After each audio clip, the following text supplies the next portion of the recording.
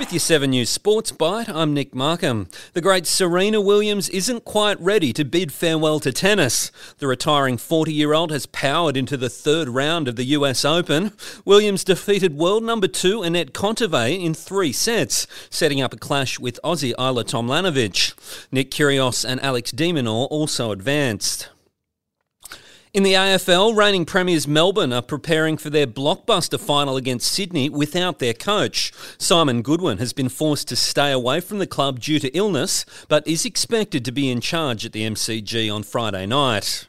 And that's your 7 News Sports Byte for Thursday, September 1. I'm Nick Markham.